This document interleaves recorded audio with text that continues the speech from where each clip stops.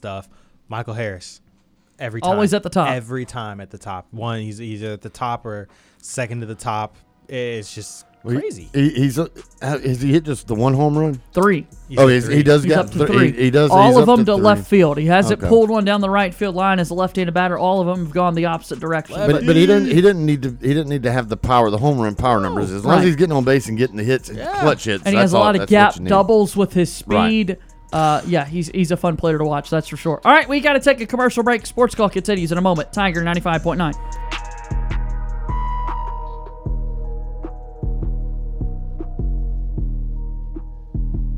Sports Call has been on the air since 1995. Let's get back to Sports Call on Tiger 95.9. Feel free to give us a call at 334-887-3401 or toll free at 1-888-9-TIGER-9.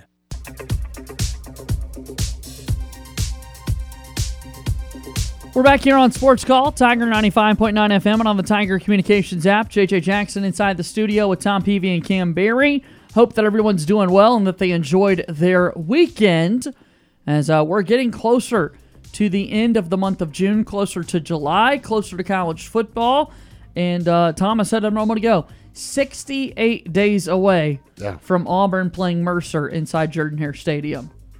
Football. 68 days, but it's going to be a long 68 days, and there's a lot of things that Auburn needs to do. Got to figure out a quarterback. Well, you got to figure out a lot of things.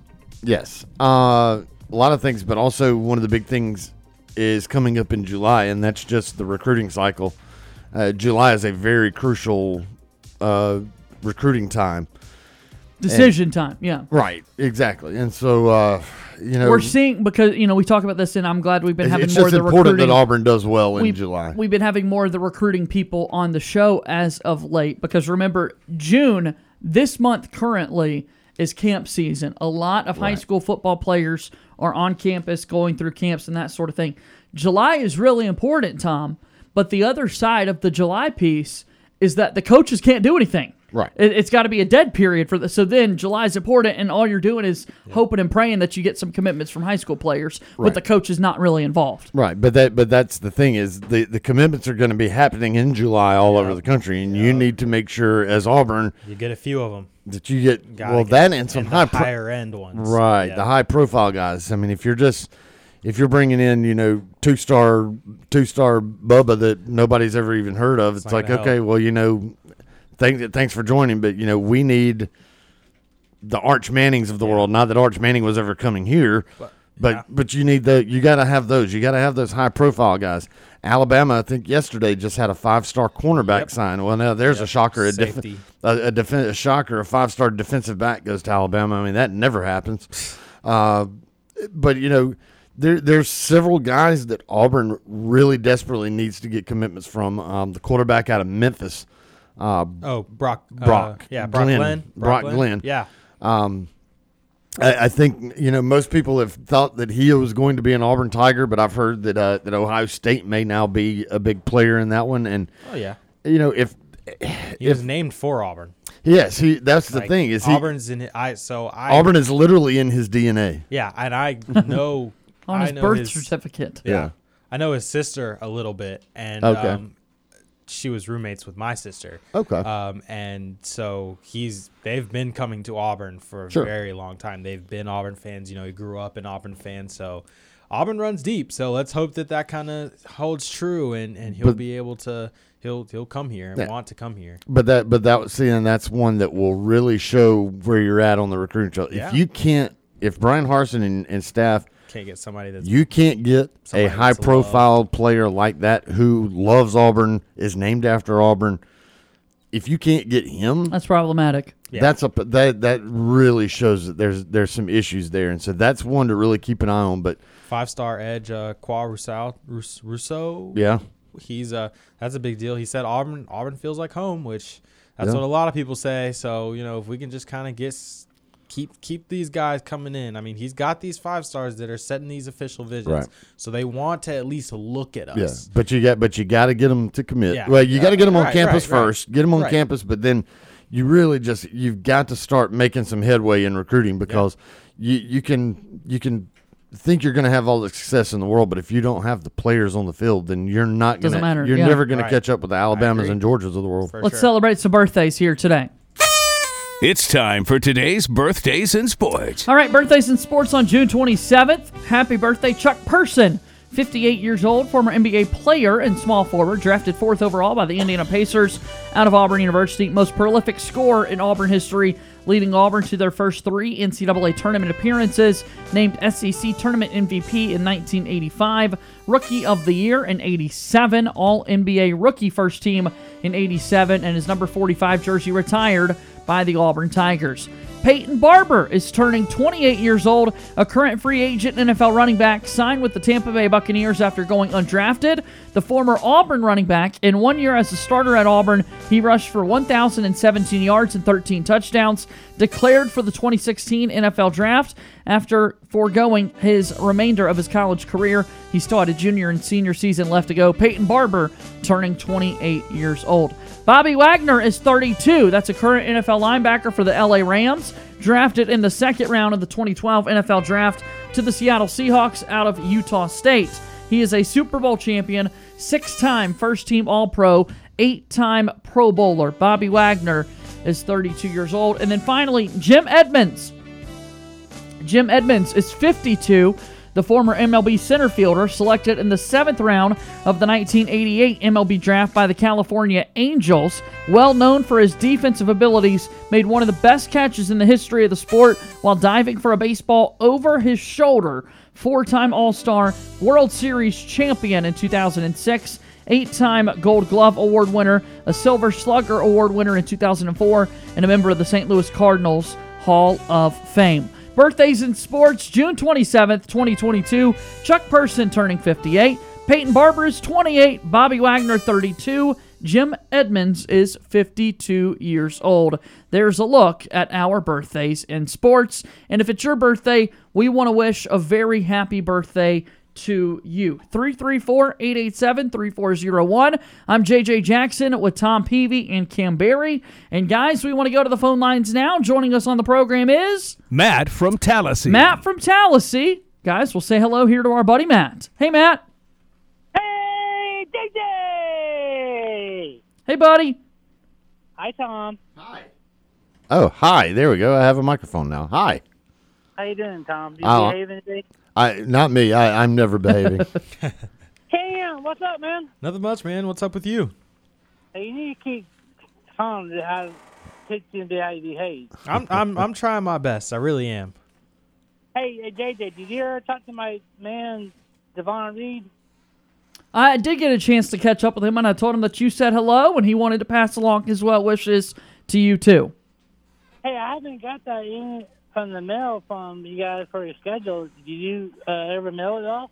I didn't yet. I haven't got a chance to do that yet, but really busy this time of year right now. Hey, I heard you guys we need some corner players for cornerback for Auburn. But aren't we good with defensive line? Don't we need some offensive line? Do you know who we need for offensive line? Have you had commitments yet? Do you guys know? Still waiting for some commitments to come through. Okay. So, I got a question for Tom and Cam and JJ. You can jump in. Who's all coming back for baseball and for softball? Do you guys know? Pitchers, outfield, catchers, infield. I think our entire softball team is coming. Yeah, the softball back outside of this. Unless somebody transfers. Most of the softball is going to be back, mainly, and especially your really good players. I mean, Bree Ellis was just a freshman, so she'll be back. Baseball, don't know. Sonny DeShera will be gone because he's his probably a 3rd round. Yeah, he's going to be drafted. I think there's some other guys. I think Kason Howell had a very Brody Moore. A lot of their college eligibilities coming up and expiring for the Tigers. So some of those guys are going to be gone. Blake Burkhalter is going to make a lot of money when he's drafted. Yeah, he's out of there. The catcher, Nate LaRue will be back. Yeah. Okay, how is his jaw? Have they said? I know he got hit with the ball in his jaw? Yeah, I think he's doing okay. I think he's doing okay. We haven't heard an update for sure, but given that the season's been over for a few days now, I think he's doing well. So when's you guys next softball game? Tomorrow. Who do you guys play? We play Moe's Barbecue for one of the games and a team called Free Bases. Hey, Tom, I heard that you guys didn't do too good last time. We struggled. Yeah, we got some of our new guys coming in this weekend, so maybe things will change around a little bit. I know we got our home run hitter coming in for the first time. Well, hey, We're just gonna have some fun. Hey, Tom. Hey. Hey, I told JJ to send me a schedule so I can play. So I'll probably be a pitcher or outfield, but JJ was telling me one of you guys can't hit. There's a bunch of us that need to get the rust knocked off. So it's not just one person. Hey JJ, who was that you told me you couldn't hit? I don't remember specifically who we were talking about. Was it Brent? No, actually I do. Barry was talking with us, and Barry was talking about how he was struggling, and Barry's like, man, I can't hit. Hey, yeah, Tom, I told JJ and him, and I told him I ain't show him how to hit. You can show Barry how to hit? Yep. We'll try to set something up then maybe one day. I bet I can hit better than Tom. I don't know if I can hit better than Cam, how old are you? How old are you? I'm 25. Oh, I got you way beat. I'm 46. Oh, man, you got me then. Yeah. Hey, so are we still recruiting for basketball, or how are we going? Who? The roster's made up for this upcoming season, so now things are kind of transitioning to 2023. But yeah, recruiting never stops. Okay. So Cam and Tom, I was telling JJ this and Brent and other guys last week. I saw on my computer they're having us Auburn for football go either 5-7 or 6-6. What do you guys think about that? You think Auburn can probably go 13-1? No, I think I'll tell you, just to be honest, I think if Auburn wins 7 games this season, then they will have done some pretty successful things. Hoping for an 8-win season. Hoping for 8. I think 7 is more realistic, but 9 is extremely successful. And 9 is really darn good. 10 is phenomenal. Yeah, I mean, this is a team I think that I just don't think they have enough guys right now to compete at the highest level. They've been struggling so bad on the recruiting trail, and they just don't have the talent right now. And so, I mean, I think 6 or 7 wins is a reasonable expectation. Last question, Matt. Then we got to let you go. This is your last question. Yeah, then I do the chair. Hey, so Tom and Cam, if you guys are saying 6-6. Or 7-6, does that mean that Harsin will still be around? I wouldn't think so. Yeah, and just because of how the powers that be have been already acting towards Harsin, I just think that if he doesn't have a successful season, I think 7 is the number to really have him keep his job. 8 definitely I think would secure him. Anything less. A lot of what happens with Harsin is also going to be kind of on a wait and see basis on what happens with this recruiting going on right now. Because if they miss out on a lot of this talent that's been coming here, and especially like we just mentioned, the quarterback Brock Glenn, who was named after Auburn, has always wanted to come to Auburn, and if you miss out on a guy like him, if this recruiting cycle in July goes really bad, then there's not going to be a lot of patience left for Brian Harsin. Yeah. We'll see what the future looks like for this Auburn football team. All right, guys, let's get the cheer going here with Matt from Tallahassee. 5, 4, 3, 2, 1. War Eagle. Hey. Hey. Bama 48, 45, 63, 13. Booyah. We're coming to your field. Booyah. Hey, guys. Hey, Tom. Yes. And Cam, I told JJ, I'll probably see you guys at some football games with a friend that works in Auburn. So I might see you guys. I see in section 1 and stuff. So I'll probably see you guys and stuff of that. We'll see what it looks. 68 days away from the first game of the season. We're counting them down. You be good this week, buddy, and we'll talk to you next week, okay? All right, you got War Eagle. War Eagle. That's our buddy Matt from Tallahassee joining us there on the Auburn Bank phone line. Gentlemen, let's take our next commercial break. Sports Call continues in a moment.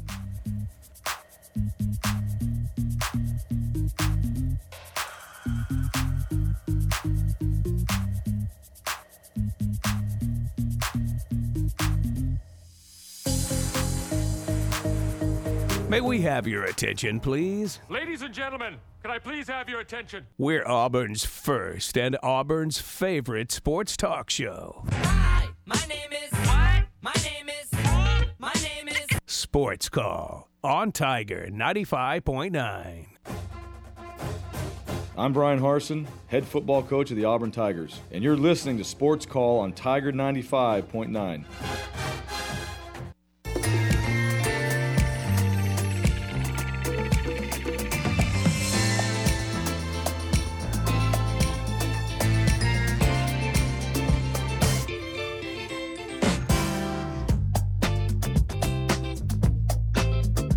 Welcome back into the program. This is Sports Call, WTGZ, Tiger 95.9 FM, and on the Tiger Communications app. JJ Jackson here inside the studio with Tom Peavy and Kim Berry. Let's pass along the word. We've got the ALSYR Memorial Children's Charity Classic presented by Safety Net honors 8 precious children. Many of you may recall the tragic accident that took place on I-85 a year ago. In this horrible event, 10 people lost their lives, including 8 young people from the Alabama Seraphs Youth Ranches. This year and for years to come, the ranches will be holding the Memorial Children's Charity Classic. The golf tournament will be to honor and remember those 8 precious children who were in the arms of their Savior. The golf tournament is sponsored by Win Wheatley and Safety Net Behavioral Health Care. Wheatley is a former rancher who was the first rancher to graduate college and was the CEO of the ranches for 6 years. It's coming up on August 9th at this tournament. Each team will enjoy breakfast, a round of golf, Coca-Cola products, a catered lunch, and an award ceremony following the tournament. First place gross and net division winning teams will win a spot in the Tournament of Champions in 2023. Additional prizes will be awarded for second and third place winning teams. Special prizes awarded for long drive and closest to the pin on par 3 holes. Hole-in-one prize opportunities also available. The prize for a 4-player team is $600. Sponsorship levels range for $100 for a whole sponsorship to $2,000 for the platinum level, with increasing benefits given to the higher tiers. All sponsors receive at least one team in the event in recognition for their support. Please call Pat Downing at 334-462-0432 or Molly Gray 334-531-6842, or call the administrative office at 334-213-2071 for more information about honoring these precious young people through this charitable event. www.alsyr.org. But a really big event taking place in August. Again, the Sheriff's Girls Ranch is so near and dear to our heart here at Tiger Communications. 23 years. We've been doing the poker run event that we do every summer, and now there's going to be, Tom, a charity golf event that's put together. Yeah. To see people kind of rally around a tragic event and be able to raise money and to help out those that were affected, that's always such a big thing. So, good on that. I'm glad to see people don't forget those types of things, and they really rally around it. August 9th, 2022, visit alsyr.org to get involved and for more information. If you would like to be a part of Sports Call, feel free to give us a call on our Auburn Bank phone line, 334-887-3401. JJ Jackson here inside the studio with Tom Peavy and Kim Berry. And guys, we take a look at the weekend in sports. We also saw the Stanley Cup Finals come to a close. The Colorado Avalanche won 4-2 over the Tampa Bay Lightning. The Lightning were going for a three-peat, which in the modern sports era, those don't happen too frequently. You think about it. Too frequently. 70s, 80s, 90s, and well before that, we saw a good number of three-peats in professional sports and that sort of thing. And the Lightning won back-to-back cups. They had the opportunity to win 3 straight, but Colorado, one of the best scoring teams all year long, proved to be great again, and they won the Stanley Cup championship. Yeah, I picked the Avs to win with our monthly predictions. So I'm glad that ended up working out. I kind of got a little nervous because, the Lightning were pushing pretty hard. I thought they might be able to get it to 7 and, see how play it out. But I came in this morning and I was like, Ryan, sorry. I was talking to Ryan and I was like, sorry for your loss, man. He was like, it's no big deal. We went back to back, so hard to complain when you've won 2 in a row. Yeah, I was like 3 peach just icing on the cake. He was like, yeah. I was like, all right, hey, I'll take it. Good, no, it absolutely is good for the Avs. First Stanley Cup since I think it was 2001. So kind of ended a big long drought. time coming. Yeah, big drought for them. And my buddy Evan was extremely happy, obviously, because he's from Colorado, so they were celebrating like crazy. And I find that so funny because down here we don't really watch hockey all that much, so seeing people celebrate like a championship, like it's football or basketball or something like that, and it's hockey, it's the Stanley Cup championship, is just very different to see. And how about the celebration? Of course, Cale Makar, 23-year-old defenseman, wins the Conn Smythe Playoffs MVP award, and when they get the cup, bring it over to celebrate. He fell. Oh, buddy fell. He lost his feet from out underneath. I didn't see that. And the Stanley Cup took a little bit of damage there. So I completely missed that. But they, they rebrand it every year, and they put the teams. And once we get, it's been so many years, you kind of fall off, so they can keep adding to it, which makes that trophy so awesome. But with that, go ahead. Well, I was going to say, I mean, that thing got a little damaged there, but those teams get to travel around with the trophy, and the entire world, they party with it and drink out of it. That's not the first ding that has happened on that trophy. It's coming for sure. So with that, we had 10 questions in the month of June. All of those questions have now expired. Oh. And so we are 6. That's why we're able to, we posted just a moment ago on Twitter at SportsCallAU, Facebook, Twitter, and Instagram. We've been able to, Austin Scott, thanks for the help here, been able to update people now that we're halfway done with the year on what the standings look like. Javon Cutler is going for speaking of back-to-back championships, Javon Cutler is going for back-to-back Sports Call prediction titles. Bro. What's our standings update, Tom? Well, of course, Austin Scott wanted to post this because he is also tied at first place right now. Yeah. Austin Scott and our defending champion, Javon Cutler, are currently tied in first place with 20 points each through June. Tied for third is myself and Brooks Childress with 19 points. So one behind the lead. That's right, one behind the lead. And then sitting right behind us in fifth place is Ryan Lavoie with 18 points. Then trailing back a few points back from that is J.J. Jackson. Yes. 15 points. And then tied for seventh, my guy sitting across from me here, Cam Berry, and the long-lost Yankee Wisconsinite Bill Bailey, both at 14 points, and then Brant Daughtry bringing up the rear. Caboose. He's got the caboose at 12 points. Newbie at caboose. Yeah.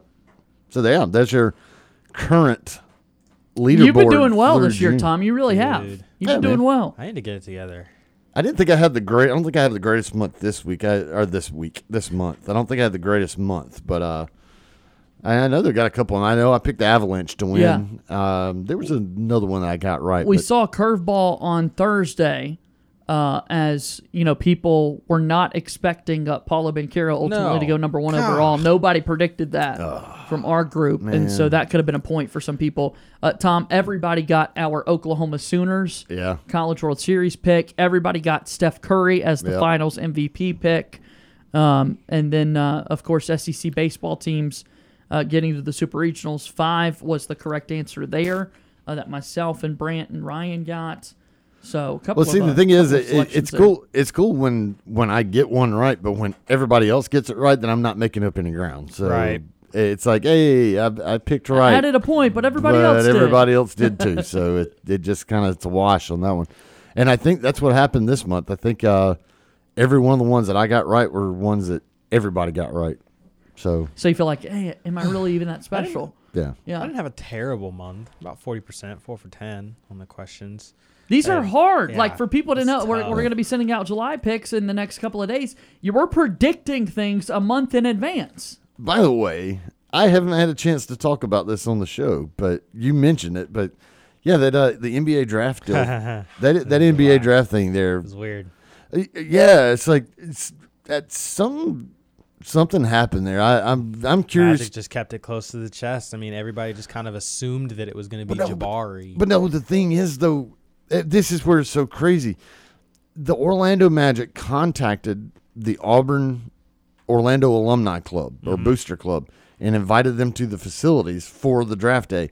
And I had heard this, and then I saw where even like J.G. Tate commented that he actually saw the email. So this is this was not a fluke. It wasn't just a rumor that was out there. J.G. Tate said that he saw the email where the Orlando Magic had invited the Orlando Auburn Booster Club to the facilities.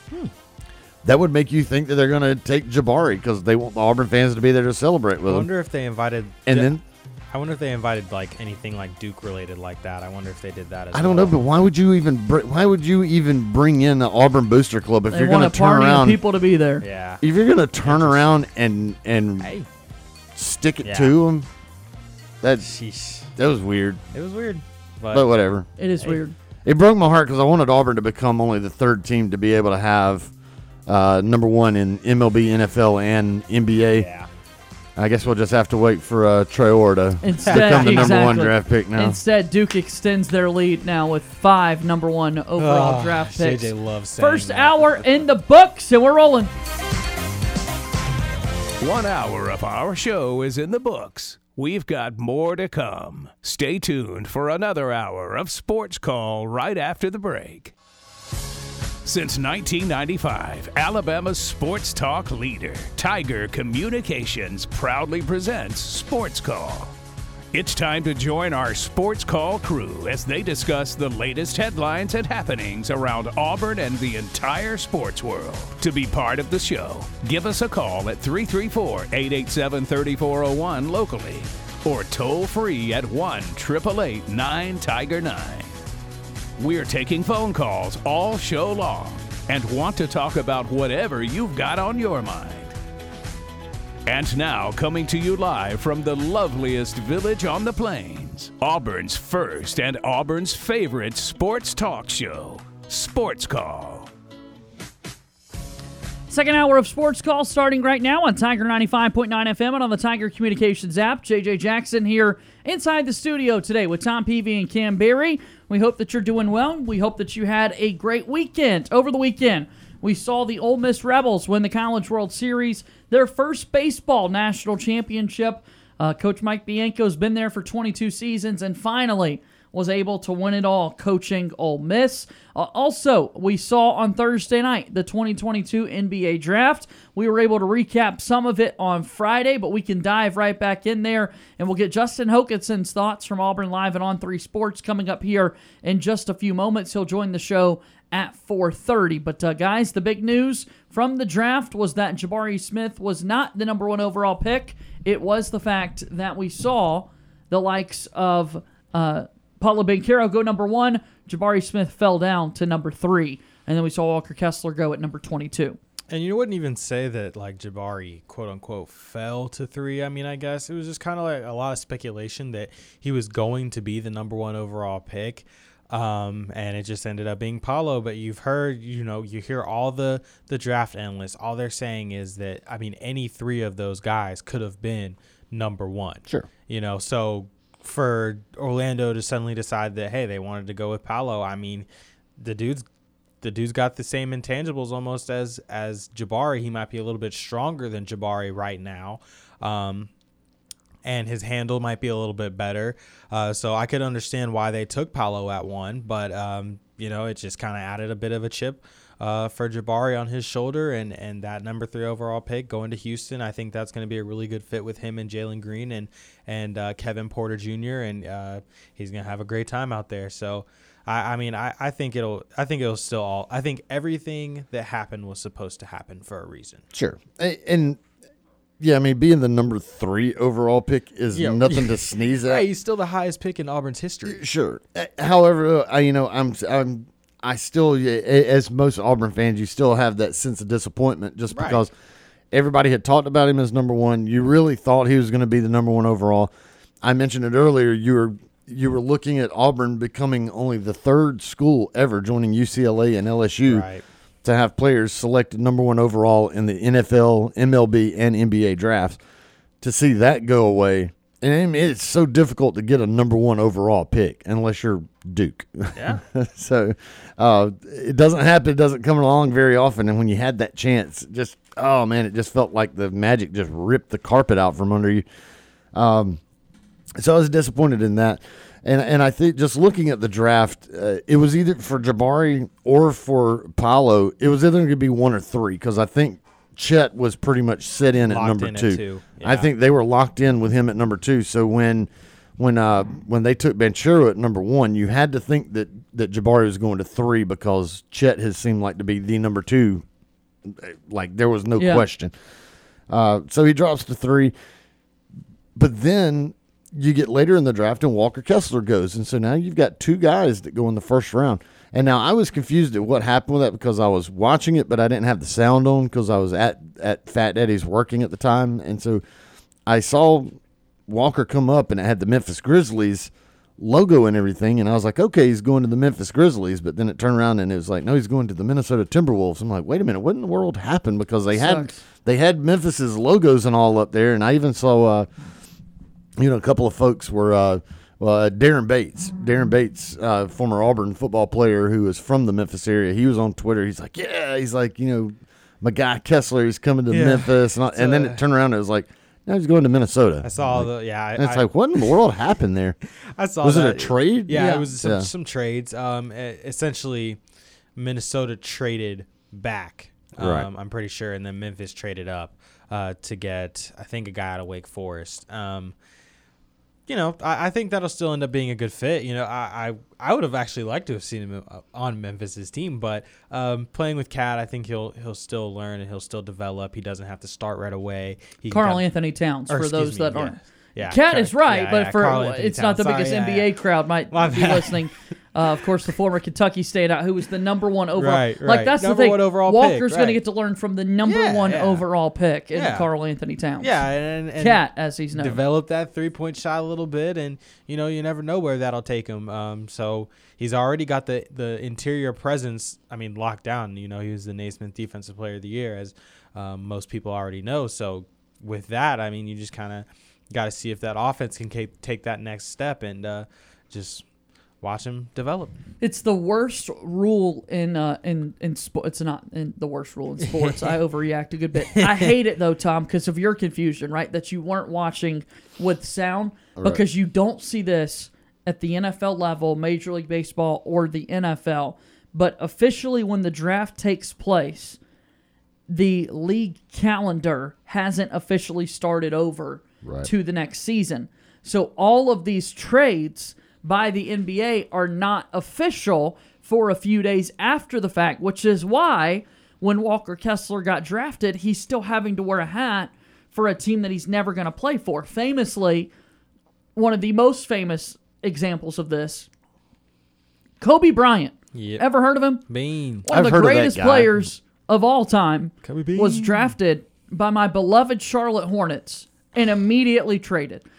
So every single draft night photo that you see of Kobe Bryant, he is not wearing purple and gold, which is the only franchise he played for in his 20-plus year career. He's wearing a Hornets hat. Yeah. But because of the silly rule, that's what you see take place, or photos taken of Kobe in this Hornets hat before he's traded away. And so every photo of Walker Kessler out there is donning the Memphis Grizzlies cap, but he's going to start his playing career with the Timberwolves. I did see, though, he posted a picture, and it was him, it looked like he was on the draft night stuff, and he was holding a Timberwolves ball, and he had Timberwolves hat on. So maybe they just kind of were like, hey, you want to take this picture so you can have this memory. For photo ops, they'll let them do that. But going across the stage, you've got to put that photo on. Right.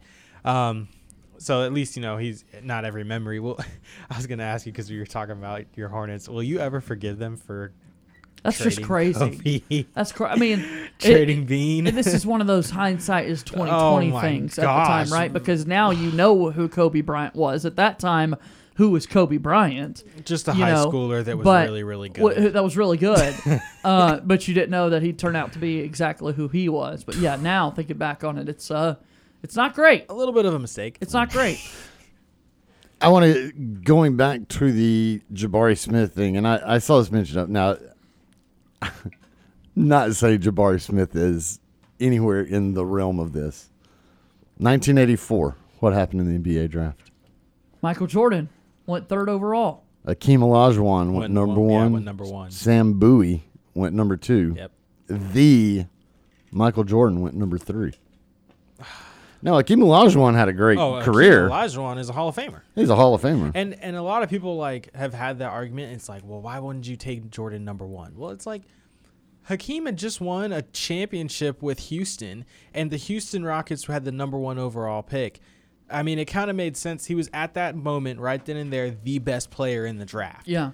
So it made 100% sense for him to go number 1 overall, and I mean, it worked out. I mean, he won some championships. Hindsight with every snenario is 2020. Right. Like you have perfect vision after the fact. But I think I still think they'd make that pick at number 1 with Olajuwon, because I think that was a need that they had or somebody that they needed at the time. So Sam Bowie though, that one's a little tougher. Yeah, that one's tough. A little bit tougher to defend. Yeah. Portland Trailblazers. The Trailblazers. Portland Trailblazers Yeah. took Sam Bowie out of Kentucky. Yeah. So we'll see if Jabari Smith is Michael Jordan. Like I said, I understand it's far-fetched, is what Tom Peavy's saying. Not trying to make that comparison and saying that. However, just pointing out that Michael Jordan was the third overall. Kevin Durant. Who was the 5th pick in that draft? 84. 84. Oh. Tell me, Tom. Not Chuck. It was Charles Barkley. It was, Chuck? okay. Charles Barkley. Sam Perkins went 4th. Charles Barkley went 5th. Yeah. In the highest draft pick in Auburn I know basketball a little bit of stuff sometimes. history, prior to Jabari Smith, what was Chuck Person at number 4, who's celebrating his birthday today, as we discussed in sports a little bit earlier. Yep. So Chuck Person drafted a little bit higher than Chuck Barkley, Charles, as his friends call him. So, all right, we're getting set to talk with Justin Hokanson from Auburn Live and On3 Sports coming up here in just a little bit. Right now, we'll take our next commercial break on the program. Give us a call, 334-887-3401. You're listening to the Abby Award-winning Sports Call.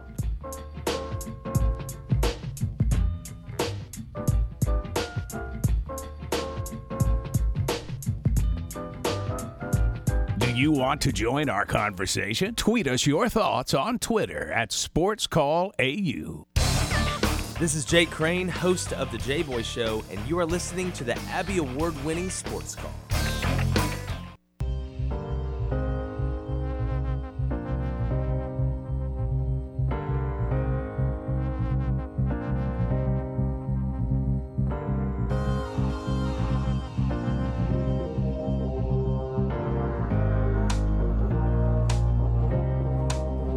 All right, welcome back into the program. It's Sports Call, Tiger 95.9 FM, and on the Tiger Communications app. JJ Jackson here inside the studio with Cam Berry and Tom Peavy. Sports Call can now be heard on Amazon Alexa devices.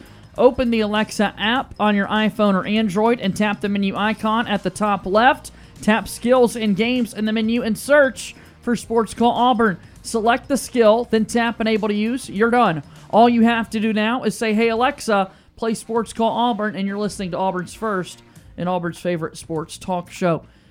68 days away from the start of the Auburn football season when they will take on Mercer. We've got fall camp still to come at the start of August for this Tigers football team. Got a lot of question marks that needs to be filled. If we're looking at the most impactful Auburn Tigers going into the season, if we were kind of trying to think of like maybe 5 most impactful Auburn Tigers, where would that list start? Tank Bigsby. That's a good one. In terms of a true impact and knowing what you're going to get at Tank Bigsby. Well, okay, and as far as and production and everything that's going to come with it. Yeah, that's how I was interpreting it. Yeah, I'm absolutely running with Tank Bigsby. I was going. How would you interpret that? So question? I was going to go with Tank at 2 because it all starts with your quarterback, right? And I'm just going to assume that that's going to be Zach Calzada. Okay. All signs point to Zach Calzada being your starting quarterback. We could just say QB1. Right. Yeah. But Zach Calzada is kind of seems where like people are going. Everybody thinks that your offense starts there. I mean, he's the guy that he's going to be the most impactful. Sure. Well, he's the guy that touches the ball every single play, unless they do a direct snap. Right. Yeah. But I mean, he the ball is in his hands every single play. The offense starts with him. flat out, the offense starts with whoever your QB1 is, and think that's going to be Calzada. Okay. And again, and that's why I say it's impactful, because we don't know who that's going to be. We think that's who it's going to be. You're looking for a lot more production out of your QB1 spot than you got. Maybe even with Bo Nix, he was great, but then obviously he got injured, and things really kind of went down with TJ back there, and so you're really looking for that. Yeah, because you've got to have that spark plug. Sure, need it. Listen, you can have the running game all you want to, and I think that's why he's impactful at number 2. But you have to have a passing game. You can't just rely strictly on the running. If you do that, then I think you're in fine. You're in good hands back there with Tank. Right. But I think when you look at the most impactful, you have to look at your quarterback, because you're gonna have to have a passing game. You're gonna have to have a better passing game than what you had with TJ Finley for sure through the end of that season. To see a step up from what happened. So if I ranked who my most impactful players are, I'm going QB1 at number 1, who I think is Calzada, and then definitely Tank right on the heels of that. So not a clear separation between the most important of 1 and 2, but I mean, you got to have a passing game. I'm with you. And so I say Calzada at 1, Tank definitely at the number 2. At 3, I'd probably say Owen Papo. Yeah. Just because the linebacker is the communicator for sure. the entire defense, and Owen. That's a big impact to have. Yeah, I agree. Coming back from the injury, missing him last season, I think that was something. And you desperately need him to be healthy and the full go. Jacoby McLean is no longer there. And I mean, our linebacker core is slightly depleted. I think we'll have guys that will step up and that will end up being good in that position this season. Sure. But you need Owen there to lead them, to do that, to really, be that guide, especially with the entire defense, and I think he will be. So that's who my third most impactful player would be. 4. Do you agree with that? No, I was going to say Owen. Do you have a name in mind 3. for 4? Well, all right. So now 4 gets a little trickier. Yeah, it because, gets tough. So here, could I go a whole unit? Well, yeah, I mean your offensive line. You got me. You on the same wavelength as me, Tom. But actually, I was going to go more. So here, oh man, this is difficult. All right, so at 4. I'm losing his name right now. The LSU transfer. Wide receiver. Coy Moore. Yeah, Coy Moore. Yeah, he's eligible to play immediately. Correct. Yes. Right, yeah. I think he steps in because at the moment Shed Jackson was going to be your top wide receiver, and I'm sorry, Shed is a great wide receiver, but he is not your wide receiver 1. He's not your key guy. But I think wide receiver. Sure. Yeah. Good wide receiver, but he's not going to necessarily be your guy. He was slated to be the guy, and I think Coy kind of comes in and takes over that as kind of your top guy. So I almost want to talk about, you want to think about. You think he's going to have a big impact? Coy or Dazzlin? Yeah, but I think Coy kind of becomes your main guy. Yeah, I think when you're looking at the passing game, you're talking about somebody that can like break a game open. You have to have a wide receiver that can do that to go along with you. You're hoping you're going to get the great stuff at your QB1. You've got a great running back there, but you really have to have at least one top-notch wide receiver that can kind of be that game breaker to loosen defenses up. You can have the greatest running back there and ever, but if there's no threat of a passing game, then they're just going to load the box and just dare you to throw it. Well, one of the things that you do to loosen that up is you have a game-changing type wide receiver back there. If you have that in a Coy, or even if it's Shed, if he steps up, that loosens everything up, and then that allows Tank to have an even bigger season. Yeah. So when you're looking at impact players, if you can have an impact wide receiver there, that's going to help out your running game tremendously. So that's why I would go 4.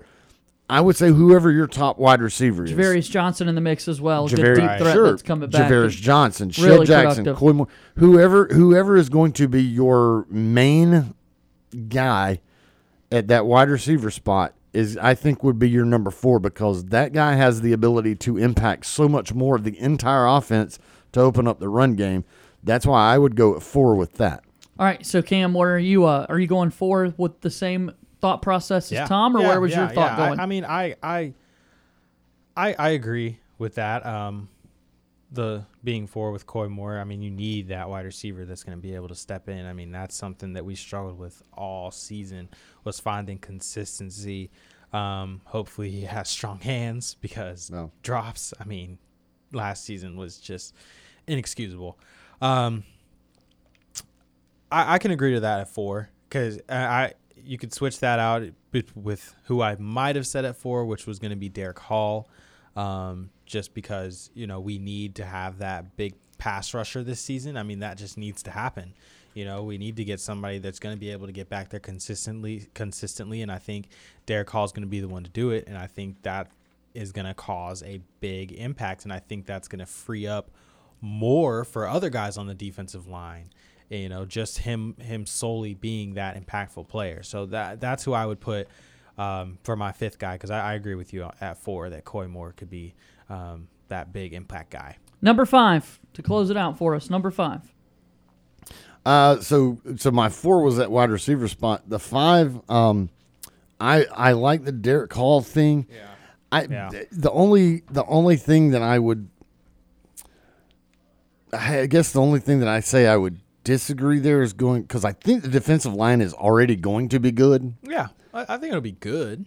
But when you're talking about impact, are we talking about like impact or stepping up? And see, that's how are we it's talking about It's up for interpretation. Yeah. Just play it how you feel about it. I would go at 5. I would go with somebody along the offensive line, and I wish I could just say the whole unit, because I mean that's really what it is. Right. But when you're talking about impact, and I'm looking especially at that spot of somebody stepping up and playing beyond their expectations. The expectations are fine. With the defensive line, I think they're going to be good. Right. I think the defensive line and our linebackers, right. Yeah, I think they're going to be okay. I think they're going to be fine. But when you're actually looking at somebody like really needs to step up and become an impact, it's got to be somebody on that offensive line. It's got to be whoever's protecting your blind side. Is Brahms still going to be center? Yeah. I mean, Brahms, Brahms is the guy that's going to be directing everything. But, right. Whoever is going to be on that end that's blocking on that end, I mean, that's where you're really going to have to step up and become a game changer. You need to, whoever that ends up ultimately being, you need them to step up and become, I won't even say an NFL first rounder. If you can just step up and get your game to the level of a second round draft pick, then you have become an impact. For sure. And I'm going to go back to what I was saying with the offense. You can have the best running back in the world. You have the best quarterback in the world. But if you don't have people that can block, then it means absolutely nothing. And that's why I would put that at 5, because whereas Zach Calzada at QB1, who we think is the guy that touches the ball every play and everything starts with him, you can't get anything done without somebody on the line. And so they're going to have to step up and get into that role. So I will say this, at 5 right now, just because I know what you got, I would say you're somebody on your defensive line, but somebody from that offensive line needs to step up into that 5th position and jump in there and take over. I want to bring up a name a little bit later. That's a teaser for folks. I want to bring up a name when we're talking about impact players for Auburn football in 2022, and we will table that for just one moment. All right, we need to take a commercial break. When we come back, our buddy Justin Hokanson from Auburn Live and On3 Sports will join Sports Call here, Tiger 95.9 FM.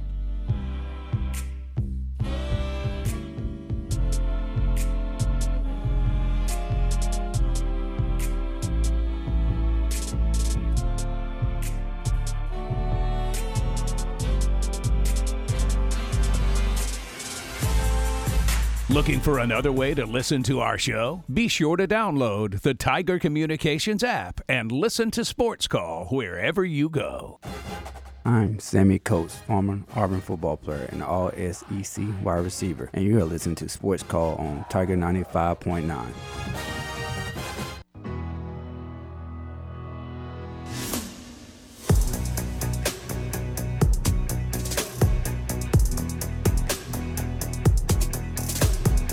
All of our Sports Call callers and guests join us on the Auburn Bank phone line. Auburn Bank has been your hometown bank for over 110 years. Visit them online at auburnbank.com for more information. Your partner, your neighbor, your friend, member FDIC, equal housing lender. As we want to use that Auburn Bank phone line to bring on Our next guest here on the program, a good friend of the show here in the Auburn area. It's our good buddy Justin Hokanson from Auburn Live and On 3 Sports, kind enough to join us here on today's program. Hoke, we certainly do appreciate your time. How are things in your world going? Good, man. They're doing well. How are things going with you guys on this Monday? It's a great Monday for us. Excited to be back in the office. Here we are. It's talking season officially in the old radio world, and so we figured we welcome you into the party. Let's talk with baseball first and just kind of reflecting back on the run that this team had, being able to make it all the way to Omaha. I mean, how special was that for Butch Thompson and his club with what they were able to accomplish? Yeah, it's pretty special. I mean, you think about it sinking in now a week later. The final National College Baseball Writers Association poll comes out. Auburn finishes 6th, which is wild because that puts them 4th in the SEC behind Ole Miss, Arkansas, and Texas A&M, but ahead of Tennessee, which is wild. But finish 6th in the country in baseball when people were picking you 7th in the West is quite remarkable, quite a remarkable feat. And so, yeah, I mean it was quite the season. I think what you want to see now is can they use it and catapult their success now over the last 3-4 years into the recruiting side, and can they land some studs in high school and get them to campus, and could they land some stud transfers? They got a couple that came in, but who can they get on the recruiting trail? Some big bats, big strong guys, big time pitchers. I think they do a great job developing. But I think you look at some of these teams in the SEC, I think the talent they're bringing in is maybe just a tick better than Auburn. So let's see if they can capitalize on it. But, man, what a transition. I mean, I think it was like a revolutionary year, really, for this program and what Butch and them have done. It was different than the one 3-4 years ago. That was a surprise. This one, they hosted a regional and went to Oregon State and win a super regional. This felt like won a game in Omaha. This felt more legitimate than even the trip a few years ago that surprised some people. So it feels like a corner's been turned, and now let's see if they can keep it rolling. When you're looking at this roster, obviously there's going to be some turnover, but when you're looking at some of the guys, what they did this year and what their prospects are moving forward, a guy like Blake Burkhalter maybe have made himself a lot of money with his performance in the postseason. And then a guy like Sonny DeShera, you think he's most likely going to be going. And what do you see the prospects for guys like Burkhalter and DeShera?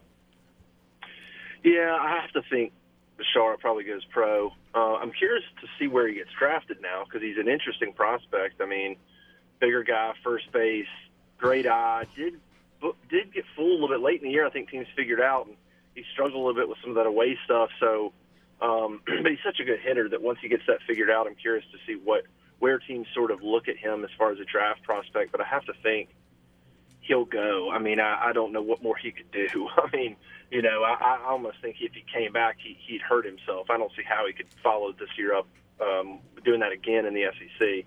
So I'd have to think he'll go ahead and go pro. And Burkhalter's an interesting one too. I mean, he was just unbelievably dominant over the last 20, 30 innings of this season, especially in the postseason, was incredible. I mean, those two, 2+ innings against Oregon State and 2+ innings against Stanford were remarkable. I mean, he just absolutely blew the opponents away. So he's another guy that I think will probably have a big decision to make on where he gets drafted. He's a guy that could potentially come back, but it all depends on where he goes. DeShara is a guy that I don't see coming back.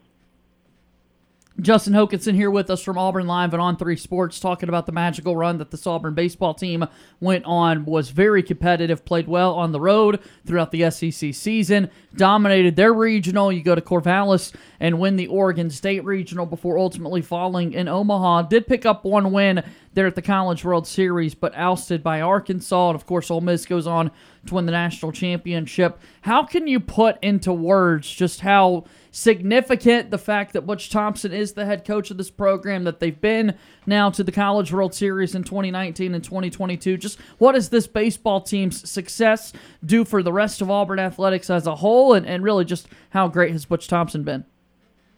Well, Butch is, I mean, he's fantastic. I mean, you hear the comments from these players, and they could not respect and admire him more than they do. It's really awesome to hear. And you get that sense when you talk to him. He's such a humble, hard-working guy. He's really a perfect fit for Auburn and the culture at Auburn.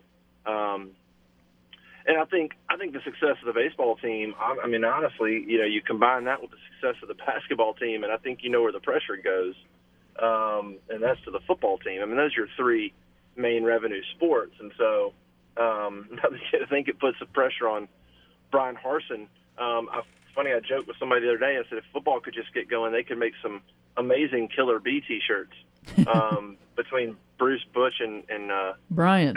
and Brian. But they got to get that third one going. So I think it just puts the pressure on the football program. Honestly, the success of baseball and basketball to get that going. But yeah, Butch is, I think what he did this year, it's different levels, basketball and baseball. The dynamics. Auburn has more history in baseball than they did in basketball, but what Butch has now done is similar in terms of endearing himself to the Auburn program, the fans. Kind of becoming an untouchable type coach. He's sort of become that the same way Bruce has. I mean, there's nothing that Butch could do really. He can kind of do no wrong at this point. I don't think the way he's got that baseball program going and the consistency, he's sort of on that same level as Bruce in terms of we're good. Like, don't even talk to me. We got our guy, and we love him, and he's a fit, and there's not much he could do wrong at the moment. Here we are talking with Justin Hokanson again from Auburn Live and On3 Sports. As we shift gears a little bit, want to touch on basketball real quickly. The NBA draft has come and gone. Jabari Smith goes 3 to Houston. Walker Kessler going 22nd overall. Man, we live in a world where Auburn had 2 first-round draft selections. Pretty significant, and now a lot of roster turnover as Auburn gets set for next season, Justin. Yeah, it'll be an interesting transition into this team. Jabari and Walker were just studs. I mean, they were most of the time when you go out there on the court individually, they were 2 of the better players on the floor, if not the 2 best players on the floor, just individually. This year it won't be that for Auburn as a team, and they're going to have to win, and they're going to win and lose more as a team. And you got some really good players, but you're not walking out there with the number 1 with 2 first rounders. So it'll be interesting to see. I kind of wrote about a couple of weeks ago at Auburn Live about sort of what this team would look like, kind of what the roster would look like, and I sort of tried to compare it to Moneyball in the sense that you're losing Jabari Smith and Walker, right? You're not going to replace those guys 1 for 1. You're not going to bring in another Jabari, and you're not going to bring in another Walker. But what you can do is try to mimic some of the production. Johnny Broome was the 3rd best shot blocker in the country. He's got, at this point in college, he's probably got a better offensive game than Walker did. Certainly they'll showcase it more. And so defensive rebounding, I think you'll get similar production there. You won't get the same kind of overall defensive presence that Walker Kessler presented, where teams just didn't even want to try layups a lot of times. But I think Johnny Broome, Jalen Williams, I think those guys can produce similar results across the board. And then you look at Jabari, same thing. How do you replace his scoring? Well, Chance Westry will score. Johnny Broome will score. Juwan Traore will score. Hopefully the guards take a step up in their production, and hopefully you can fill the gap scoring there. I think the big question is three-point shooting. Who's going to be your 40+% three-point shooter? Can you get that from the team? Can you get that? And can you get that guy that you can dump it to one-on-one and he's going to get you a basket? A lot of people are wondering if Allen Flanigan can return to his sophomore form. We'll see. But I think that's probably the only thing that you're looking at and go, how do you replace that? Who do you toss it to on the elbow and just say, go to work? They might not have that guy. It's going to be a little bit different. But the goal is, can we get the same kind of production in terms of block shots, rebounding, and efficiency shooting the three-point basket? How do we sort of fill those needs? And it's just going to be more of a committee, I think, this year. And that's what's just so hard to figure out, because you're talking about the success of this team and 2 first-round picks. Again, it had never happened before that Auburn loses 2 guys to the NBA draft in the first round from the same season. And while we talk about the defensive versatility and greatness of Walker Kessler and Jabari Smith's 3-point shooting, the ability for one guy to get you a bucket at any given moment is so critical. And even still, the need for a 3-point shooter that's greater than 40%, Justin, is amazing. But there were times last season where even that 40-point shooter from 3 wasn't enough because it goes beyond just one man. And Auburn greatly, I think, needs to take a step forward all the way around in terms of that 3-point production that we see. Yeah, no, I would agree. I think that's the biggest question mark. I think you hope that Wendell has an opportunity to take a little bit higher percentage shots than he did last year. You hope that Zep Jasper maybe got a little confident shooting the ball, and maybe he becomes a guy that will pop it if it's open and look to take that shot. KD Johnson's another guy that I would watch. I mean, I think late in the year, if people remember, he got that wrist injury at Georgia. And I think people forget that really did. We didn't talk about it a lot. I mean, you didn't hear him. Nobody was complaining about it publicly, but it was an issue the rest of the year. And the numbers and how he played would absolutely back that up. And so I think he's a guy to watch too. That is going to come back completely healthy. Let's see what he's like shooting the basketball, because he was a much better shooter, and then he had that injury, and he became, he couldn't do anything consistently. It kind of messed him up, and he couldn't get back on track. So let's see if he can kind of come back strong. Lior Berman's another guy that I think is going to play more this year. Bruce Pearl talked about last year, Lior. He probably should have played Lior more. Right. And I think Berman's going to get more minutes this year, and he was a 40+% 3-point shooter. Now he's not going to go in there and shoot 5 a game, but if he can get some looks, he's a pretty good shooter, and I think will help that percentage as well. Justin Hokanson here with us again. Follow him on Twitter @_J Hokanson. Want to shift one more time. We'll talk football and get you out of here on this Monday as the Tigers get set. We're 68 days away from Auburn and Mercer inside Jordan-Hare Stadium. You posted a story around lunchtime today for the Auburn Live subscribers, Justin, as you're sitting there projecting success, Auburn's most important players going into the season. You've been doing this for a few days, a few weeks at this point. How do you start a project like this, Justin? Did you start from the back and work forward? Take us inside that. Yeah, I'll probably start from the top and then, try to get through a list and just keep going. Probably try to get you a list of about 35. I kind of was what we're doing is sort of looking at the most important players, which from my perspective is different than the best. I'm looking at talent, yes, but also, how important are they to the depth chart? What's their value to the team? I mean, a player, you could have, for instance, Jarquez Hunter's the second best running back, but he might be, so he's going to play behind Tank, but he might be more valuable than a whole bunch of starters. So, just for instance. So, just trying to get about 35 guys and then trying to just sort of mix and match and figure out kind of what the order should be is the toughest part as you go through there. But we've done about 3 installments so far. We started at 32, and I think we're down to about 18 right now, just kind of looking at the most important players. Today was 18 through 22, and so now you're going to start getting into starters, and it's just ranking starters and where they land. But I think it's a cool way to go through and just sort of freshen up on who are going to be the guys that help Auburn win football games this year in a big way. And I think the further you go up the list, obviously the more important they are. Probably will have, Zach Calzada / TJ Finley at 1, just because whoever that is just crucial, right? Just so crucial. And some of those, Papo, Colby Wood and Derek Hall, like those guys are paramount. They're superstars on a team that doesn't have a ton of them. But then I think when you get past that list, it's kind of fun to look at who's going to really be the most important to winning football games. So it's been a fun project.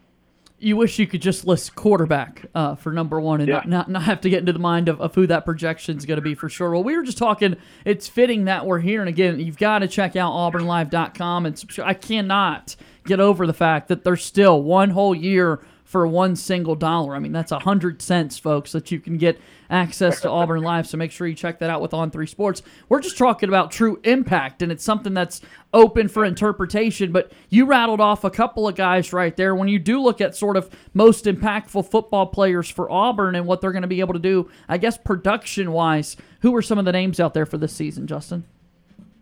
What was it again? Sorry, you broke up. I said just the most impactful players for this Auburn football team. And we talk about the interpretation that can go with that. We were talking about this a little bit earlier in the program as well, and I don't want to steal all the pub because the story's coming out here in just a few weeks, or days, I should say, but who are the most impactful players you think for Auburn going into 2022? Yeah, I think past the quarterback, which, that's just obvious. Whoever wins that job, I mean, it's so crucial to winning football games, especially this day and age in college football. You obviously have Colby Wood and Derek Hall and Owen Pappoe, I think, are critical. They're three of your better players. They're on the defensive side of the ball where Auburn's going to need to be really good because you're not sure what the offense is going to look like. Derek Hall and Colby Wood are going to have to be fantastic. But, I mean, I look at somebody like Wesley Steiner and Cam Riley, who I think are probably both in the top 10. They're guys that don't have a lot of experience, but they're going to probably start at linebacker. So those guys are going to be critical to what that defense looks like. And I don't know. I haven't seen them play a ton. So I'm a little bit, I want to see what they're all about. I like what I've heard. I think they have some great attributes, but those two guys I think are super critical. Somebody like Marcus Harris. You know what you got in Derek Hall and Colby Wooden, but Marcus Harris was a pretty productive player last year. Pretty strong guy that you can kind of move up and down the line. He comes back now for another year. He might be a guy to watch out for in terms of what kind of jump he could make. And then I look on the offensive side, and I think those offensive tackles are huge. I mean, probably you can obviously make the case across the line, but I would go Troxell and Killian Zaire probably as the top two offensive linemen in terms of their importance, because it's just that tackle position. Those guys have got to hold up and be really good against the speed rushers for whoever the quarterback's going to be this year. Those two guys are going to have to be just really, really good. And so I think offensively those two tackles, followed by Nick Grimes, probably somewhere thereafter in terms of importance. So I think it's not just talent, but it's those positions where those guys have to stand up to the pressure and they have to come through. Or we could talk about receivers. We could talk about some of these other guys all day. If somebody like Killian Zaire doesn't stand up and somebody like Marcus Harris doesn't take a next step up, or somebody like, we talked about today, Jason Jones maybe doesn't take a step up in terms of depth, the defensive tackle, then a lot of that other stuff's not going to matter. Terrific. Great stuff. Make sure you go check out auburnlife.com and On3 Sports. Justin, tell us this. Do you and the family have a vacation planned at all for these next few weeks while you enjoy a little bit of time off, or no? You full ground going? Yeah, not really. Maybe try to get somewhere. We have media days into July, so maybe try to get somewhere right after that before fall camp gets going would be ideal. But yeah, I mean, we're about to be in July, and we got a month, and then fall camp starts, and there are no days off, as they say. That's right. Well, keep working your tail off. We know that you do that. And again, we thank you so much for the time today. Appreciate you stopping by the show, Justin. No problem. Thank you guys for having me. All right. That's our buddy Justin Hokanson from Auburn Live and On3 Sports. One of the hardest working mans out there covering Auburn athletics. Has been doing it since 2010. Work at Rivals and 24/7 Sports. On Twitter @_J Hokanson. And I'm hopeful that he and the fam can get an opportunity to slow down a little bit, enjoy some time off. Everybody needs some time off. Exactly. And I've got mine coming up in a couple of weeks. We're a few weeks away from that, Tom. Well, we're a few weeks away from SEC Media Days, but I've got a little beach trip coming up in a couple of weeks. The beach is always fun. I have not been able to figure out a time to get to the beach. The beach is always fun. So that was a good conversation with Hokanson. I enjoyed it. Really insightful. How awesome is that? Here we are just trying to create conversation, talking about impactful players for the Tigers, and he's got a full story going, again, at auburnlive.com, projecting success, Auburn's most important players, 1 to 35. We were having a tough time going 1 to 5. Yeah. And he went 1 to 35. Well, because when we were putting it just on the strictly of 1 to 5, we were like, well, we kind of just need to put the whole offensive line in there. As when you go to 30, you can BR5, yeah. When you can break it down a little more when you got more to work with than just your top 5. But I mean, yeah, and he mentioned, just like I said, about the importance of whoever your QB1 is going to be. I think it's going to be Calzada and not Finley. He mentioned TJ Finley. I think Finley is probably third. Yeah. On that depth chart, I think Robbie Ashford is probably going to be your QB2. Gerner, just a true freshman, but I think Robbie Ashford might be your QB2. I teased that I had a name, and I'd be curious where this one came across in 1 to 35, and that's why you need to go subscribe to Auburn Live to see where it comes up. But the name that I was thinking of in terms of impact and having a direct impact, once again, on wins and losses, I'd be curious, where does somebody like Anders Carlson? I knew that's where you were going to go. Yeah, I'm serious, but like right. your team, if the offense, we have these question marks. Maybe Auburn at the start of the year can't actually get into the end zone. You've got to find a way to still put points on the board. And if you're kicking field goals and winning football games, that's big time, you know? And you know that there have been times where Auburn hasn't been comfortable with their kicker going out there. And there is this big injury that Anders Carlson is coming back from. And so that's why I was like, he'd be up there for me because he's got to have a successful year for Auburn to be successful. I would not put him in the top 5, but he was going to be somewhere in the top 10. Oh yeah, your place kicker has to be one of your top 10 most impactful guys. Yeah, you have to. But again, not only on just field goals, but think about kickoffs. Think about how field position can change on just kickoffs. If you have a kicker that can consistently kick the ball off into the end zone or out of the back of the end zone, and you're not getting those returns, right? Then you've flipped the field right there. I mean, if you know where the other offense is going to start, if you're only able to get them to the 1 yard line and they start bringing those things out, you have a chance for them to bust one, but even just get out past where they would normally be. So the field position thing, just on kickoffs, is important when you have a guy with a strong leg. The field goals, yes, you're going to have those because as much as I'd love to see this offense just light scoreboards up, I don't think that's realistically going to happen. And so you have to have a field goal kicker. And so, yeah, I would not put him in your top 5, but he would definitely be somewhere in my top 10. Is that where you've got him too, Cam? Yeah, I agree. You need that reliability for a kicker. I mean, you want somebody that you can put out there that you can trust wholeheartedly that you think is going to be able to make that kick. I think Honors would be able to do it, but I mean, even if he can't, we have dudes at kickers. No kidding. They can probably do it. So appreciate the time as always there from Justin Hokanson. We have reached the end of hour number 2. 1 hour left to go. Alongside Tom Peavy, Cam Berry, my name is JJ Jackson. 2 hours in the books, and we're rolling.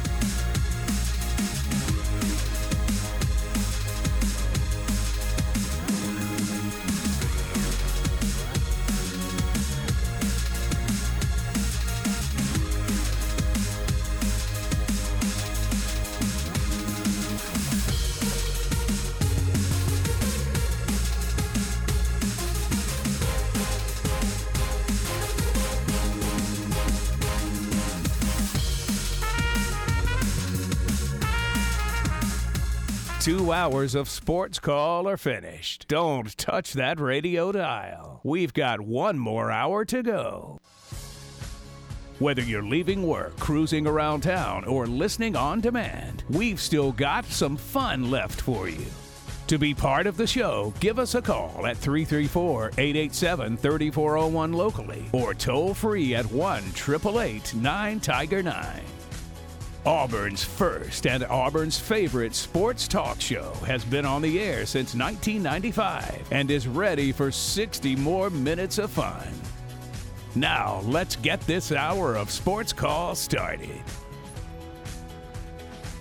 Third and final hour of Sports Call getting started right now on WTGZ Tiger 95.9 FM and on the Tiger Communications app. JJ Jackson inside the studio today with Tom Peavy and Cam Berry, my two co-hosts for the program. Your phone calls are welcome, 334-887-3401. We'll get to those in just one moment, but for now, we've already finished the first 2 hours of Sports Call today.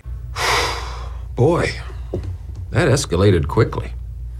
I mean, that really got out of hand fast. It jumped up a notch. It did, didn't it? It's now time for the Daily Show recap. Can you repeat the part of the stuff where you said all about the things? All right, our Daily Show recap. Tom, what's happened on the show so far today?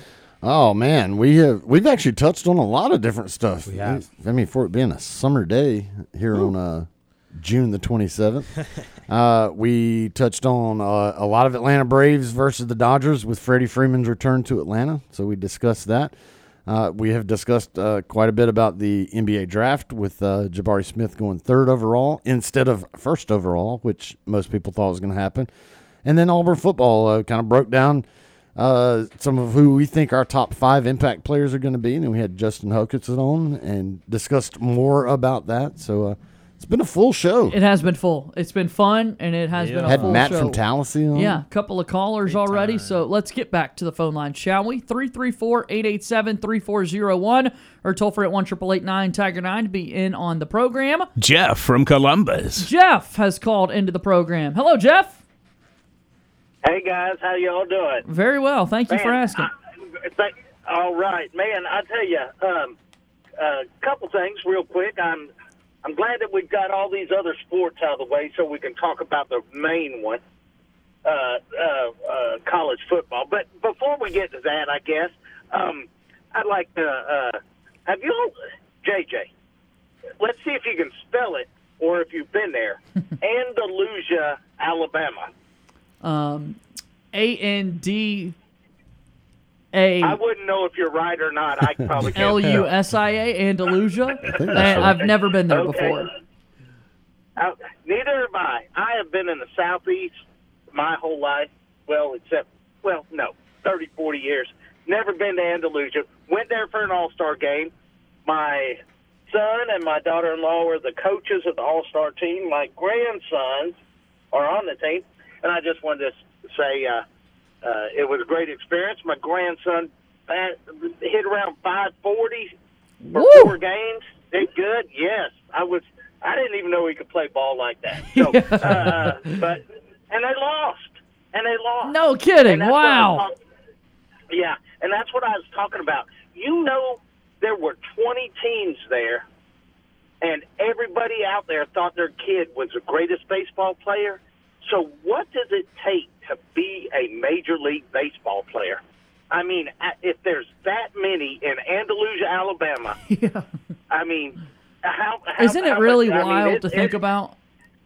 Especially every time these big drafts come around, and then baseball in particular, because you got 50-some-odd rounds in a MLB draft and 1,900 different minor league teams, it feels like. And, to be somebody that gets a big league call-up, like that really is something to celebrate. Yeah, I sit there and I go, who cares if you've been drafted 59th? Anybody can be 59th. Right. So what does that say for a high school player that goes straight into the major leagues? That's just unreal. I mean, I just can't believe. I mean, I saw Dwight Gooden in Tampa, Florida, and I didn't know he was going to be a pro player. I mean, that quick, you know. So it's just crazy. But hey, since I do want to talk 2 things about football. Okay. Tom's ready. Okay, Tom. What's the guy that left Auburn? Barrett.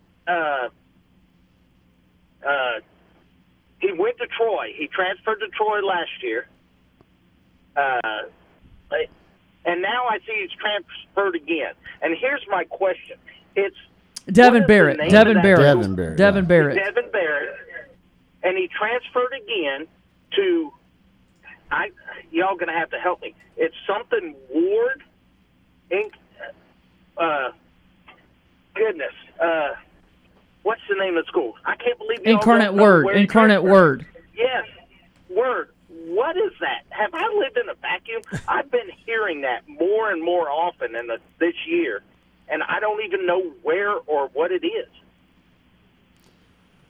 I mean, I've heard of Incarnate Word. I'm not familiar with where it's at or much about it. It's obviously it's going to be it's in San Antonio, Texas. Okay, well, there you go. Again, I'm like Tom. I've definitely heard of it, but I'm not familiar with where it was until research right here. I mean, there must have been somebody else that went there. I'm just wondering what the NIL deals are going on there. What's in San Antonio? You know, I just can't imagine. How in the world do I even know this place? But, okay, and this is something that I've been wanting to ask since last year, and I wanted to see how baseball, basketball, and all that stuff played out. But you remember during the bowl season how not just players but teams opted out of bowl games.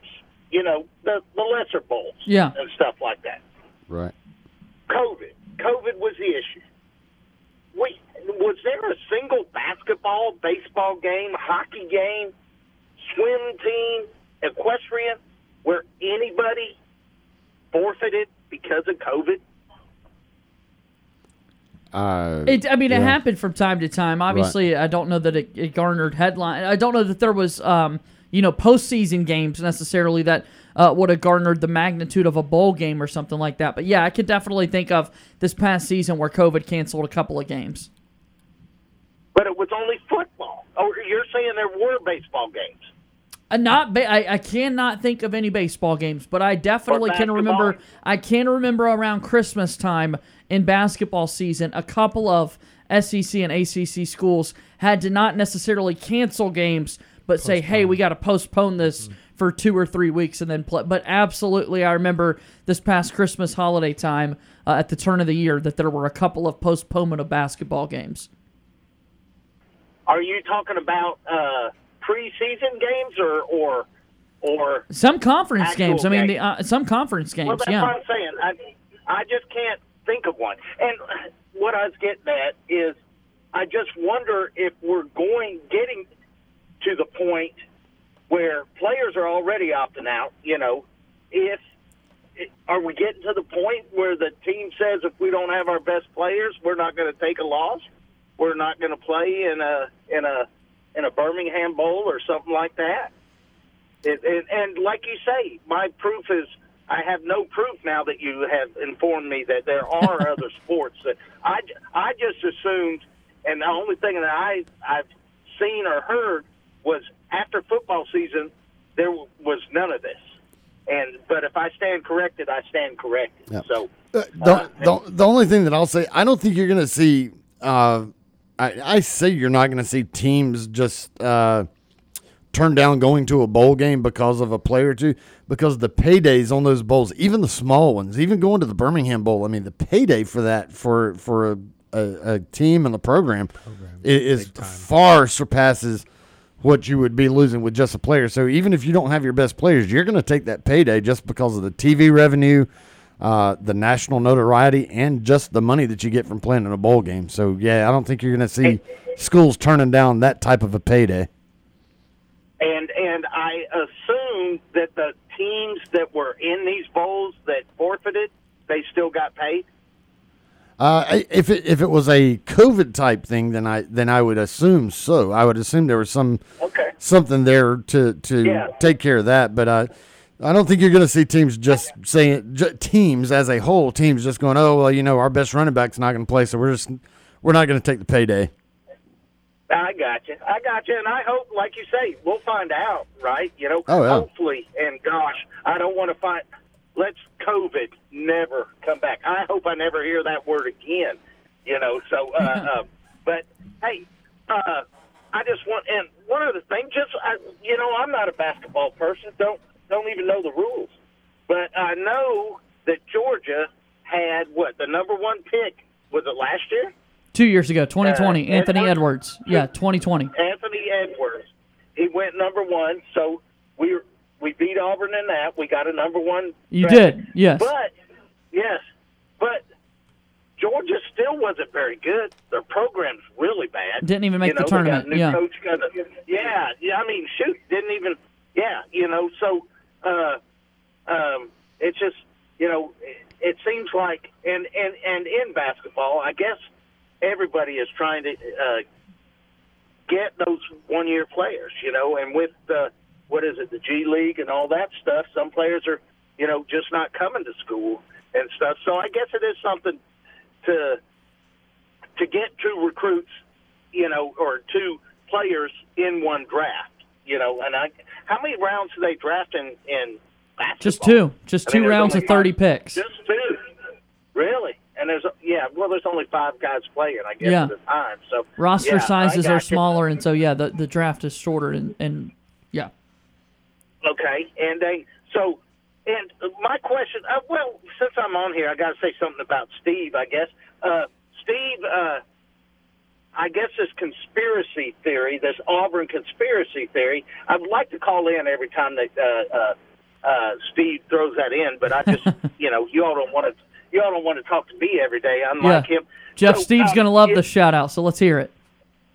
I got you. But So if Jabari Smith was picked third, which he was, he's now compared to Michael Jordan. What if he had went second? Well, then he'd be compared to Sam Bowie. Yeah, exactly. We would have found something else, though, because, Kevin Durant was the number 2 pick in his draft. I was about to say, hey, you're still, to this day, on every time I listen to this, I can still hear they were 13 seconds away. I mean, I hear that on this station. What was that? 13 seconds away from their second national championship, and stuff like that. So that's, but Steve will bring it up. It's almost football time, so he'll bring it up. And but I just had to give a shout out to him, and I am so glad it's almost football time. What'd you say? 68 days? 68 days away from the first Saturday. Man, it's already cooling down, too. I know. Heck yeah. Got a little rain today, and we're feeling good. Good to hear from you today, Jeff. Oh, you all got rain today? Shoot. Just a little bit at lunchtime, yeah. I got you. Well, it's football season. I'll be calling in more, unfortunately, for y'all. No, that's great. All right, and I'll let other callers in. Good to talk to y'all, and thank you all for answering my questions. Yes, sir. That's our good buddy Jeff from Columbus joining us right there on the Auburn Bank phone line, and this perfectly sets up our next guest. 334-887-3401. My name is JJ Jackson. I've got Tom Peavy and Cam Berry here with me in the studio. Let's go to the phone lines. Ward Dam Steve. Retired Ward Dam Steve is there to join us. Hello, Steve. Hey, good afternoon, guys. How's it going? What's up, Cam Steve? Berry, Mr. Tom Peavy, and Mr. JJ. Yes. Hey, that was a great segue from Jeff from Georgia. Yep. And on to me, yeah. Well, right. Conspiracy theories I don't buy into. However, what I can tell you as an Auburn fan, there's never been a lot of love for Auburn, regardless of sports. You call me a homer, I'm proud to say it. But I'll tell you right now, there's never been a lot of love from the pro sports leagues or from the college boards who pick and rank Auburn, for other reasons. So I hope that's not a conspiracy, but I mean, I've been around for about 50-something years as an Auburn fan, and I've seen it. 2004 comes to my mind. Okay, but Jeff, you go ahead and keep that narrative, man, okay? Because I'm not in conspiracy theory. I just go by facts. Now, let's move on, guys. Whoever we have as Ole Miss listeners on the Sports Call radio station, congratulations to the Ole Miss fans who are listeners. Why do I say that? Because not only do they deserve to win it, they earned it. Yeah. And they earned it by what? By beating Auburn first. They had to get through us. Yeah. So, and I have, in fact, a friend of mine who's an Ole Miss fan. I congratulate him over the weekend for his team doing what they did. I'll say this, though, and I'm waiting to hear you guys. You can challenge me on this. I told him this in my text, that Auburn had a really, really a lot of tough obstacles to overcome.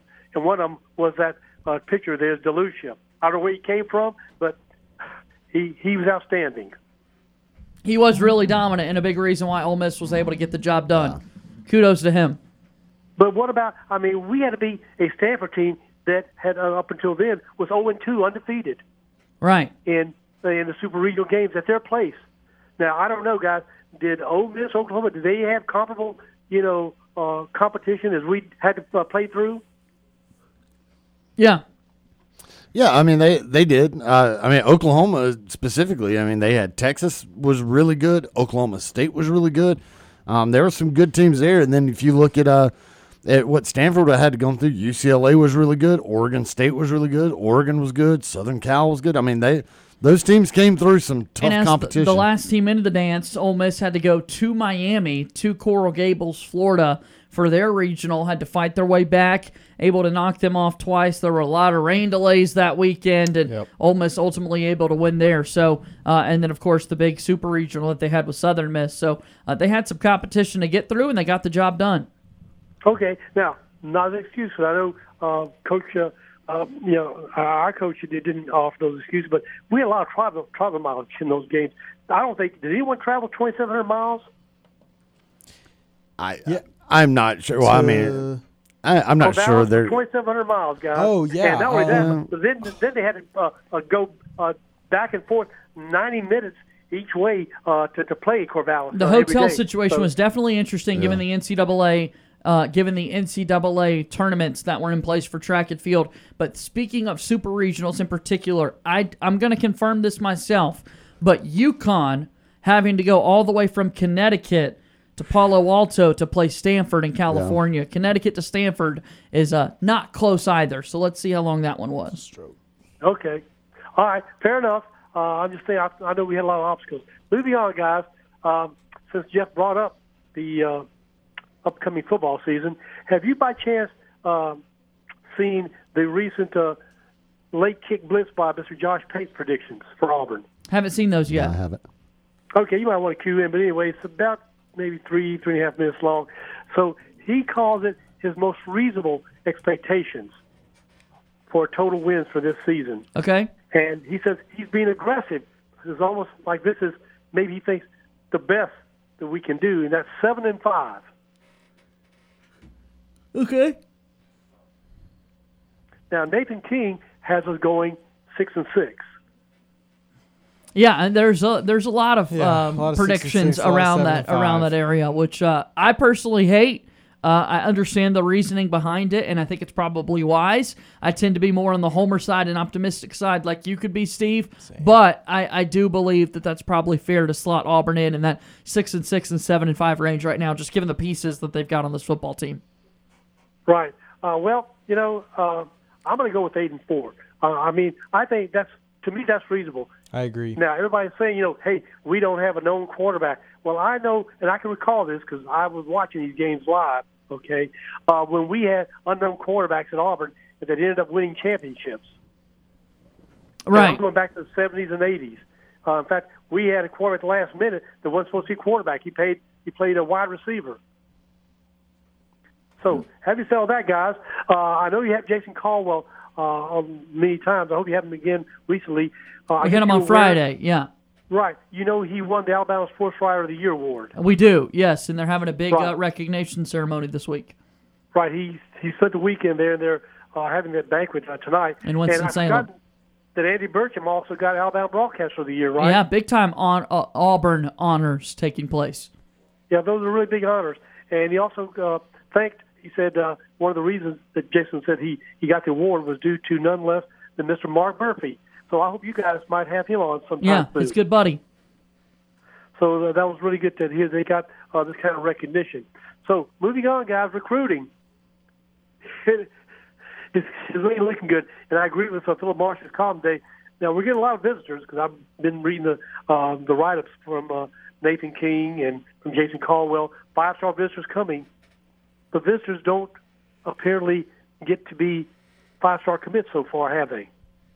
Yeah, it hasn't. Just because they're visiting doesn't mean they're necessarily going to play for your football team right away. So that's still the last step that Auburn needs to check off. Right.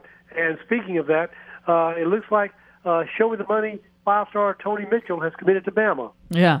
And from now on, guys, for this season anyway, I'm going to stick to this story. It used to be Auburn fans, well, the reason we lost a commitment to Alabama or to Georgia or LSU was, because they cheated and we don't cheat as well, right? Yeah. So my story is going to be, we just got outbid. That's what you'll change the narrative to. All right.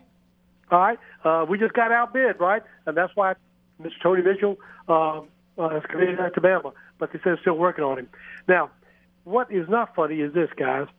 We've got a gentleman by the name of Brock Glenn, whose first name actually is Auburn. Right. Brock Glenn. Right. Right now, from Memphis, Tennessee.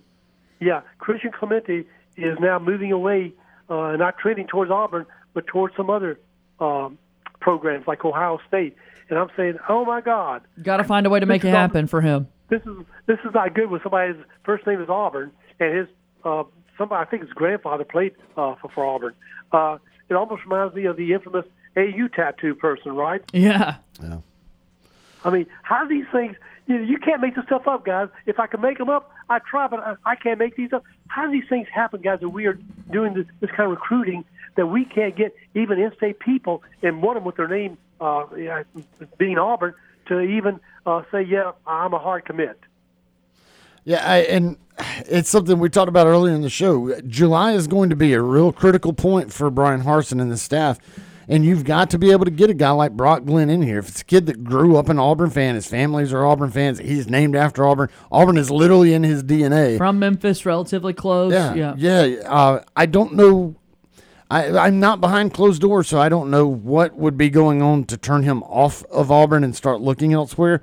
But those are the types of recruiting battles. If Brian Harsin's going to continue being the coach here at Auburn, those are the recruiting things that he's going to have to win, because those are the easy ones. You got to get the easy ones, and then you can work on getting the difficult ones, stealing the ones from Bama and Georgia. But you've got to win the easy ones first. And if you're not doing that, then your times here at Auburn are going to be numbered. Well, I think right now we only have, was it 2 or 3 commits? Right now, I think it's just 2. I think it's Braden Joyner, and then there's one more. And the name's slipping my mind right now. But, yeah, just 2 commits for Auburn right now. And I don't explain this, guys, but this is still not looking good. I'm reading here that 4-star safety Dakari Nelson now of Selma, Alabama, committed to where? To Penn State over the weekend. Penn State. Yeah. That's not even in the Southeast, is right. it? Yeah, you got to find a way to get that one happening. All right. Well, let's don't stop there. Then a 3-star. Surely I thought, we shouldn't have any trouble getting a 3-star. Rob Billings of Alpharetta, Georgia. It's not too darn far away. Where does he go to? Clemson. Yeah, I mean, he's jumping at that opportunity to go play for Clemson. I'd have to look more into that one in particular, but that is a little surprising for sure. Here's another one. Edric Hill, a big defensive line target. He's from Alabama. Yeah, I'm not seeing on the Billings, going to Clemson. I don't see an Auburn offer, so I'm not sure if Auburn was in the mix for him or not. But they've got to shore up a couple of things, no doubt about that. And then this is a real a kick in the butt. Kedrick Falk, a 4-star edge player, committed to Clemson over the weekend, and he's from where? Highland Home, Alabama. Right. And that wasn't even, we weren't even right in the top 2 competing. You know who's competing to get him? Who's that? Clemson, Florida State. Florida State. Yeah. What gives, guys? I mean, why? Well, why is this happening?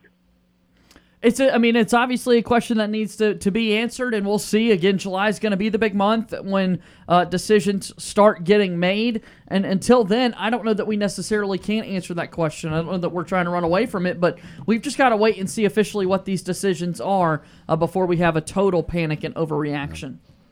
Well, tell me about this school that these bloggers are mentioning that apparently is, I guess, persona non grata for Auburn to recruit. Thompson High School. Where's that place? Birmingham area. Yeah, it's kind of between Birmingham and Tuscaloosa, and that's where the Tagliavolas, Tagliavola, that's where they all went. They've become a powerhouse. Now I think we did get a kicker from there, but Thompson's over there between Birmingham and Tuscaloosa and has become a powerhouse. They're currently on a 3-peat of state championships, 2019, 2020, and 2021. In 3 in a row. In 7A, right? Yeah. Right, do you have the inside story or angle of why that particular school is such heavy Alabama recruiting nest? Well, I mean, they're close to Tuscaloosa for one thing. And once you get one, it's a little bit easier to get more than that. But yeah, an Alabaster officially. Auburn High School is close to Auburn, but they coming to us, at least haven't been in the past that much. Yeah, so hopefully that's something that changes. If the one commit or one of the 2 commits that Auburn has in the class right now is an Auburn High product and Braden Joyner. So hopefully if there are more players worthy of playing SEC football at Auburn, they'll make that decision to commit too. All right. So on a lighter note, Tom, I want to thank you so much. I enjoyed it. I hope you make this a regular segment about these strangers in fiction. You can't make this up kind of story. Oh, yeah. Yeah. Those are fun. I mean, the one with the voices, of course, I have a mental health background and did it for 40 years, and I would have thought this lady was having some serious, hallucinations. But that was remarkable. Either now or when I get off the phone, could you please give me the name of that website? Yeah, I meant to text you, Steve, but I had forgotten to do that. Where these stories came from. Say it for him one more time.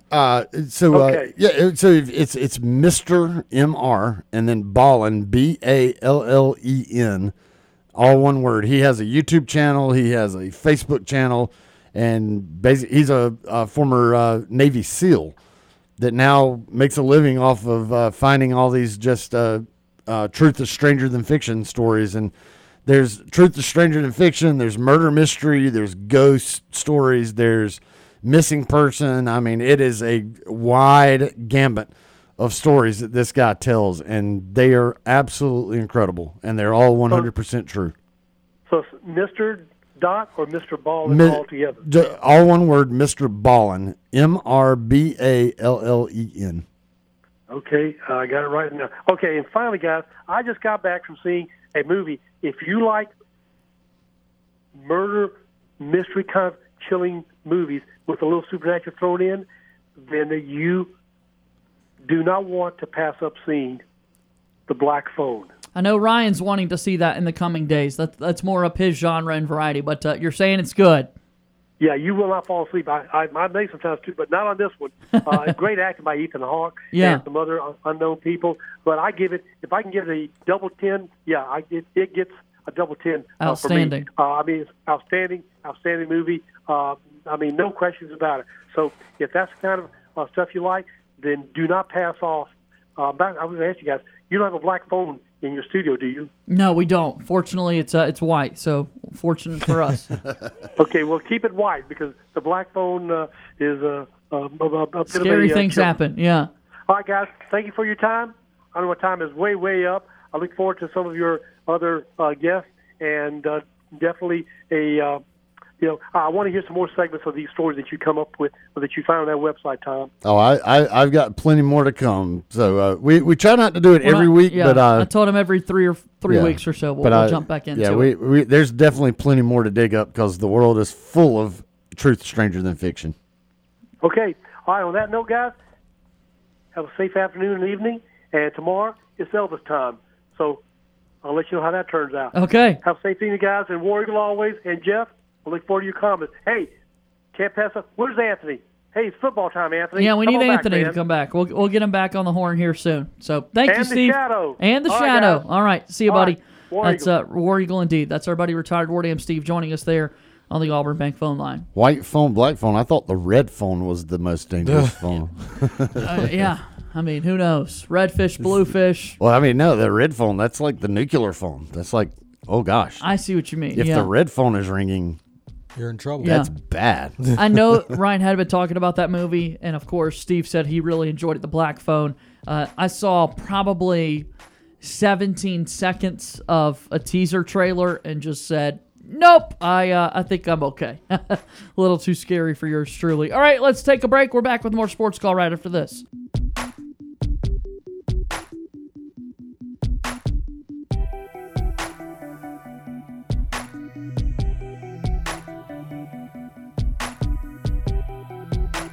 Want to know how easy it is to listen to our show? All you have to do with your Amazon smart device is say, Alexa, play Sports Call Auburn.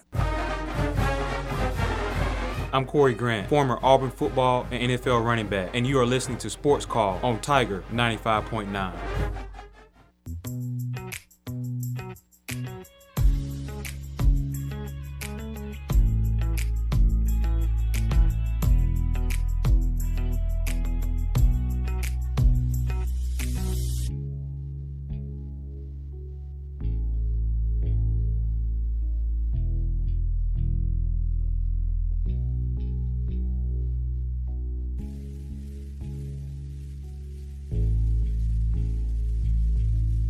All right, here we are on Sports Call, Tiger 95.9 FM, and on the Tiger Communications app. JJ Jackson with Tom Peavy and Cam Berry. Final few moments here on Sports Call today. Really fun show that we've had. A lot of good phone calls. Enjoyed chatting with Justin Hokanson from Auburn Live at On3 Sports, getting the latest and greatest about the Auburn Tigers and what's going on with their athletic teams and programs. Today happens to be a Monday, and so on this Monday, it's a chance for us to do best and worst of the weekend. Now, time for the best and worst No!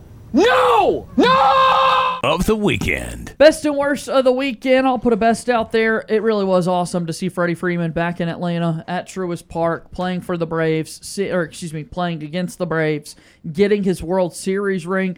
That face that he had, that smile as soon as he put that World Series ring on his finger on Friday night with Brian Snitker right beside him. So goofy and so childish and just so pure of joy. Like, that was outstanding to see. So that's the best of the weekend for me. That is a best of the weekend. It is not my best, but to piggyback off of that, since it is one of my best. But that whole ceremony that the Braves did was absolutely outstanding.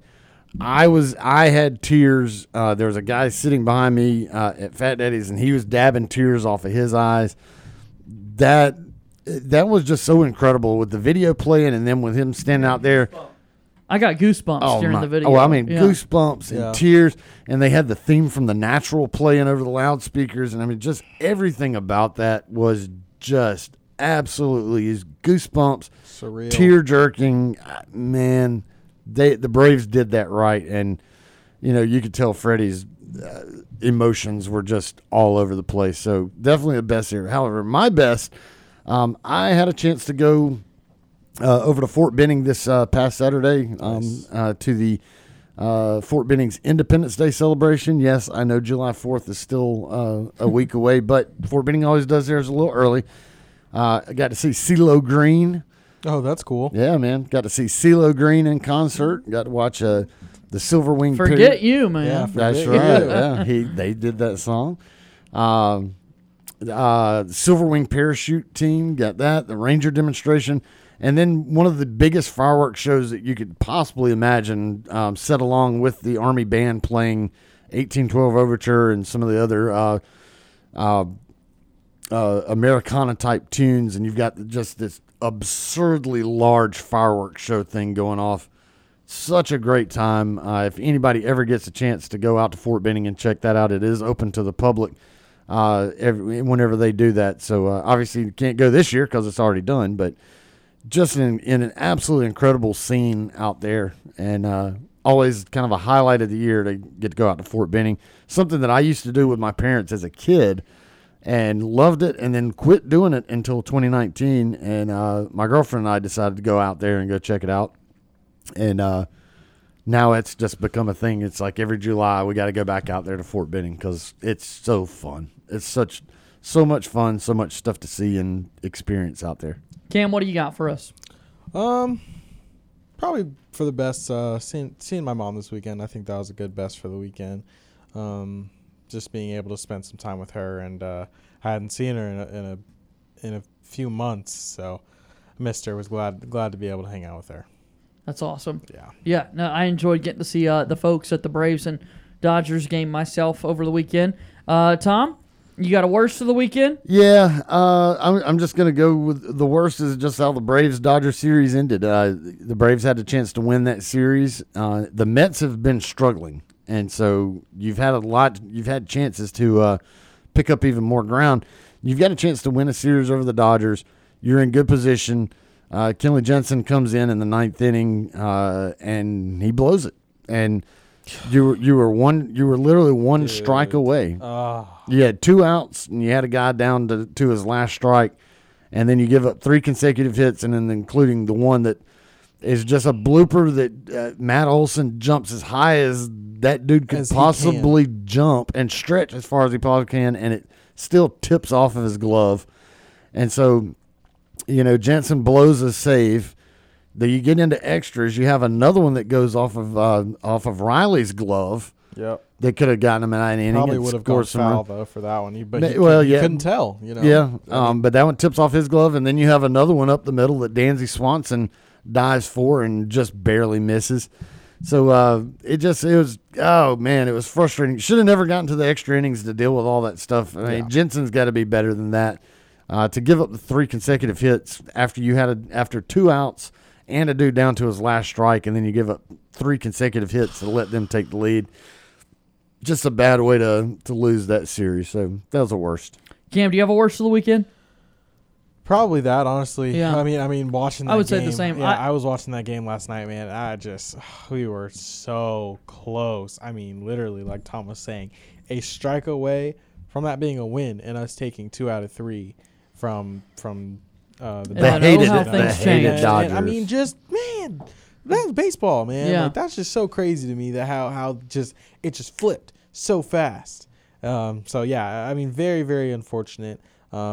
Braves still doing well overall in the month, so yeah, it's not too bad. But you definitely wanted to get 2 out of 3 from the Dodgers. Off day for the Braves. They play in Philadelphia against the Phillies tomorrow. Let's give you a TV guide. Our show is about to end, but we've got you covered on entertainment for the evening. Here's Sports Call's Nightly TV Guide. It is our Nightly TV Guide, and it's brought to you by our friends over at White Claw Hard Seltzer. No sports. Just the first time in a long time now that college athletics have come to a close. There is Major League Baseball tonight that you would have to find on your streaming platforms with MLB.tv. How about 5 movie picks for you tonight? Midway coming on the air at 7 o'clock on Paramount. That's a good movie. The Proposal at 7:30 on Freeform. Never seen it. I have seen The Proposal. I have not seen Midway. JJ, what? Seeking a Friend for the End of the World at 8 o'clock on Movie Max. Sounds like I a have not comedy. seen that one. Sounds like a comedy. I think Steve Carell is in that movie, if Yeah. I'm not mistaken. Pulp Fiction at 9:30 on Showtime, an all-time classic that I have not seen. Yeah, I haven't seen that one either. You've seen Pulp Fiction, I'm imagining? Yes. Yes. I mean, that's one of those, like. Have you seen any of the first 3? I think I have seen some of Midway. Midway's bumping. I mean, it's a good movie. Those others are like not just classic, like how. I can understand if you've never seen Midway. What was the other one about the proposal? And then Seeking a Friend for the End of the World. Yeah, see those 3. Like if you haven't seen those, it's like okay. Yeah. Well, Pulp But if you Fiction haven't is seen tonight, Pulp Fiction, 9:30 on Showtime. Oh, man. What about Ant-Man and the Wasp tonight at 10 on Another TNT? banger. I have seen that one. We're big fans of the Marvel movies. Very big So fans. there you go. That's your Nightly TV Guide brought to you by our friends over at White Claw Hard Seltzer. Tom Peavy, appreciate Yes, sir. you stopping by and hanging out with us today on the show. Hey man, clucking up tomorrow. We are. Cluck up. 40% chance of rain, so hopefully that stays I away. don't believe in rain. No rain, so the I'll be- chickens can play. I will be coming fresh off of my first bass fishing trip in quite a while, so Yeah, I'm I gonna be love it. ready. I love Let's it. go. We'll be ready to rock and roll, and we'll see you on Wednesday on the program. Cam, we'll see you later in the week. Yes, Thanks sir. for being here. Always. That does it for today's show. Thank you so much for listening to Auburn's first and Auburn's favorite sports talk show. Thanks again to Justin Hokanson from Auburn Live and On 3 Sports for stopping by. For Tom Peavy and Cam Berry, my name is JJ Jackson. Thank you and good day.